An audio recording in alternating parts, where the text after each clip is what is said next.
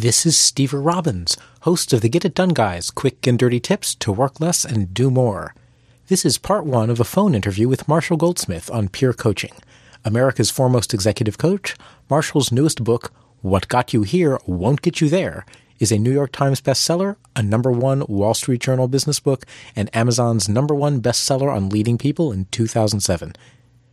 This interview is referenced in the Get It Done Guy podcast.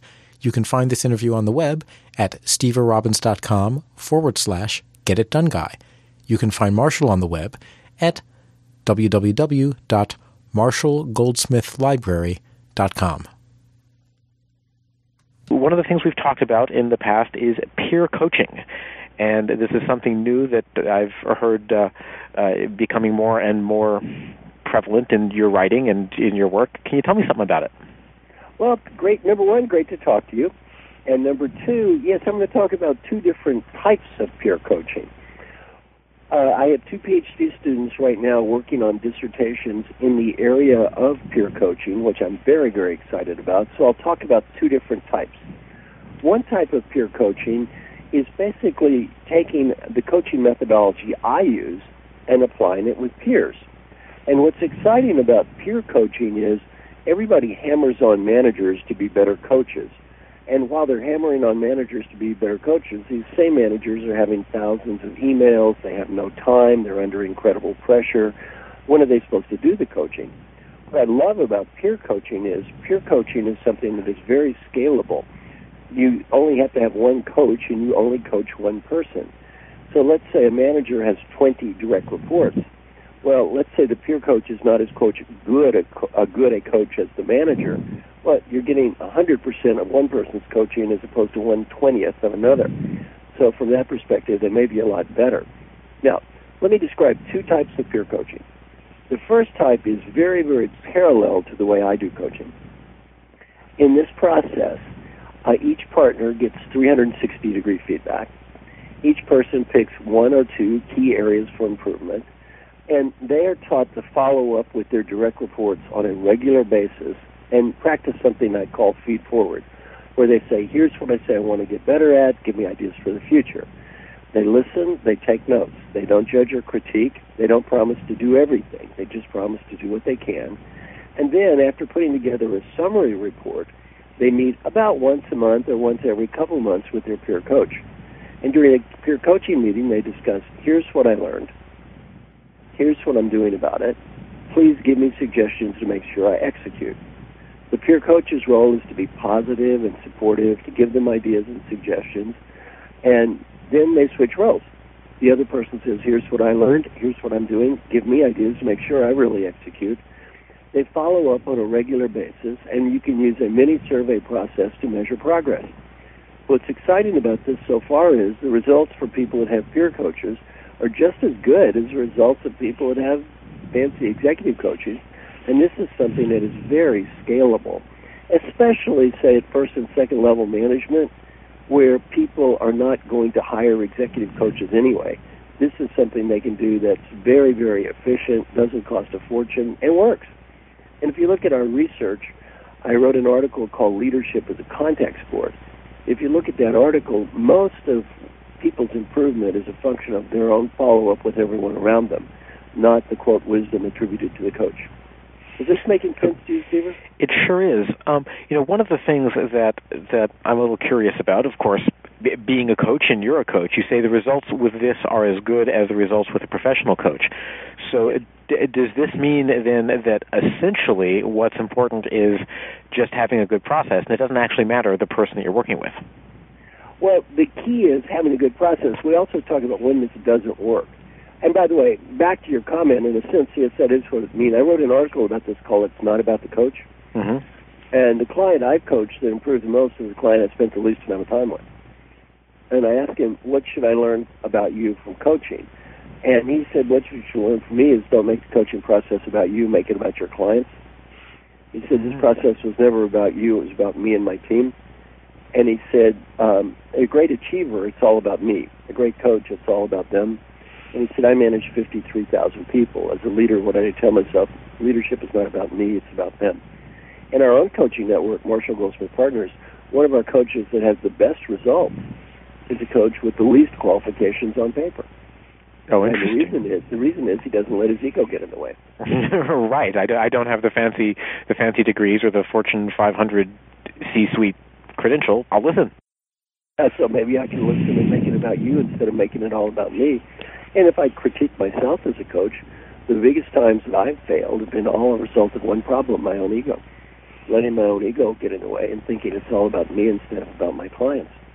Now, I don't think this is going to eliminate the need for executive coaches at the higher level, because at a higher level, when you're dealing with issues, they want to talk to somebody outside the company. There are a lot of things people want to discuss. They don't want to discuss with people inside the company. A lot of political issues come up. But I think for people, especially at first level supervision, second level supervision, these people aren't going to get executive coaches anyway. I think it's a great idea. Would you mind delving into the processes if you outlined it a bit so I can ask some questions, or do you want to go to the second type of peer coaching first? Well, let's go into the process. Okay. Let's say you and I are working together on the first type, okay? Yep. You would get confidential feedback from your coworkers. You would get some form of 360-degree feedback, because the way my coaching process works, it works if the issue is behavioral, if the person is given a fair chance, and if the person is willing to try. You will get 360-degree feedback, and then you will pick what you think are important issues. And to make it better, you and your manager will agree that these issues are important and these people are important. So one thing I left out, it's good to get your manager sign-off on the process. So there is kind of you don't want to work with something for a year and then have your manager say you worked on the wrong thing.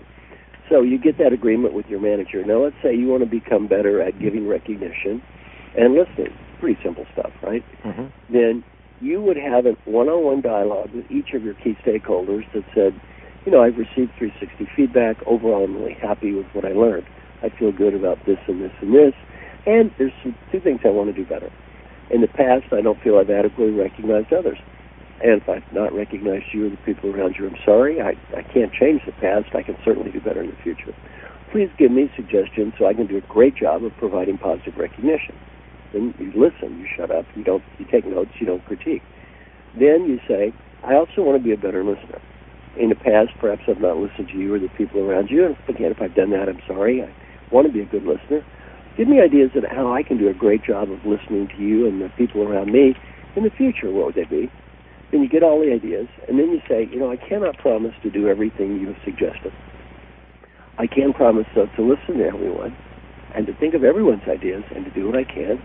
I'm going to follow up with you, and I'm going to try to be very time efficient in the way I do this. And as I follow up, I'm going to ask you for ongoing ideas to help me be better at recognition and listening. I would certainly appreciate you helping me. That's about it. Then you take notes. Then you come with that. I'm your peer coach. You would come to me and say, here are the 7 people I talked to.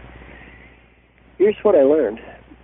Here's what I'm going to do about it. And then you say, Marshall, give me ideas to make sure I really execute. Then I give you ideas to execute. You don't judge or critique my ideas. You're positive and supportive. You say thank you. You follow up, measurement, follow up, measurement. And my goal as your peer coach is not to have you like me. My goal is for you to get better at agreed-upon behaviors judged by agreed-upon people. It seems like a key component of this is that very first 360, to identify what are the areas for improvement. But do you have any advice for how to choose the right questions or the right issues for that 360? Because it seems like if I've got a blind spot, probably the thing I'm least likely to ask people about is whatever it is that's already my blind spot. Oh, I would recommend, there are a lot of good 360 inventories. I wrote a book called Global Leadership, The Next Generation that has one in it. The Kouzes and Posner one is excellent, or Center for Creative Leadership. Most companies have their own anyway, right? So I really don't feel a need to reinvent the wheel on this. There are plenty of good 360-degree feedback inventories that are very well thought out and very well studied. So just pick a good one. Use that. Okay, so it's not a matter of... The reality is they aren't that different anyway. Right. What do you do in terms of the trust issue? What if I'm working with a peer, if that peer has some secret agenda regarding me, or if we don't get along, or if I've offended them and don't know it, do you do any type of... Don't work with them. Okay. Do you have a conversation with them? The coaching process should be voluntary. The Okay. participants should be volunteer participants, and you should choose a person you want to work with and feel good about working with them. If you don't feel good about working with them, don't. Okay, so this isn't something that we're going to impose upon people and say, Sally, you're going to do a peer coaching process with Betty. I wouldn't do that at all. Okay. By the way, GE did some research with their internal coaches using our coaching process, and their internal coaches had fantastic results for two reasons. One, the process was purely voluntary, and they did it with high potential people, not losers, so it was seen as a reward for the high potential, not a punishment for the low potential. Mm-hmm. And they made it voluntary, and they had clear rules. Their internal coaches only work with people who cared, who were willing to try and willing to go through the process. With the feed-forward piece, when you're collecting suggestions about ways that you can improve and different things that you can try, you mentioned very briefly that you tell people that you're not going to guarantee that you take their suggestions. You're not going to promise to do everything everyone suggests. Okay. Do you find any need to manage people's expectations where if you go back on the third month and say, I'm working on this, and they say, well, you didn't take my suggestion on the other two, why should I help you with this one? Most people don't think you're going to do anything. If you do anything at all that's even vaguely good, they're ecstatic. All right. Let's face reality. Our field is probably the most overhyped field in the world, right? Mm-hmm. There's all this happy talk about transforming leaders in 2 days and reading books and becoming new human beings and all that stuff. None of that's very real if you look at research. The reality is most coworkers, when your boss goes off to leadership development, their expectation that the person will change anything at all is zero. If you do anything that's even vaguely good, they're ecstatic. Well, I guess that's both good and bad news. It's good news for if you can get one change, that itself is going to be significant, and of course bad news because if you need 10 changes, it sounds like it's a much harder job than we make it out to be. 10 changes, you're probably not going to get fixed anyway. The other thing about this process is even if you pick the wrong item, mm-hmm. it's a lot less important than you might imagine. For example, let's say I need to work on listening, but I pick innovation. Mm-hmm. You think, that's not good. You really need to be a better listener. You shouldn't pick innovation. Well, if you follow up with your people and say, I want to be more innovative, give me ideas, you know what they'll say? Listen more. Right. So you'll end up getting the actual issues in the right place anyway. Is there any guidelines for when you ask people for the feed-forward suggestions? If someone says to you, well, you should just be more understanding, which might be vague enough that someone who has trouble doing that doesn't know how to do it. Do you ask any follow-up questions and say, well, how exactly? Well, yeah, I think it's fine to ask follow-up questions if they're really follow-up questions, if they're not rhetorical questions which are defensive. For example, if I'm a boss and I ask my direct reports for input, they say, be a better coach. And you look at them and say, I'm confused. What do you mean, be a better coach? Well, then they can immediately become defensive and feel like, well, now you have to prove why they said that, right? Mm-hmm. If it's really a question that's designed for clarification, it's great. If it's a rhetorical question, which is really defensive, it does more harm than good. That makes sense. Okay. Now you said this is one form of peer coaching where you essentially do your full process, and this process is outlined in your new book. What got you here won't get you there. Yes.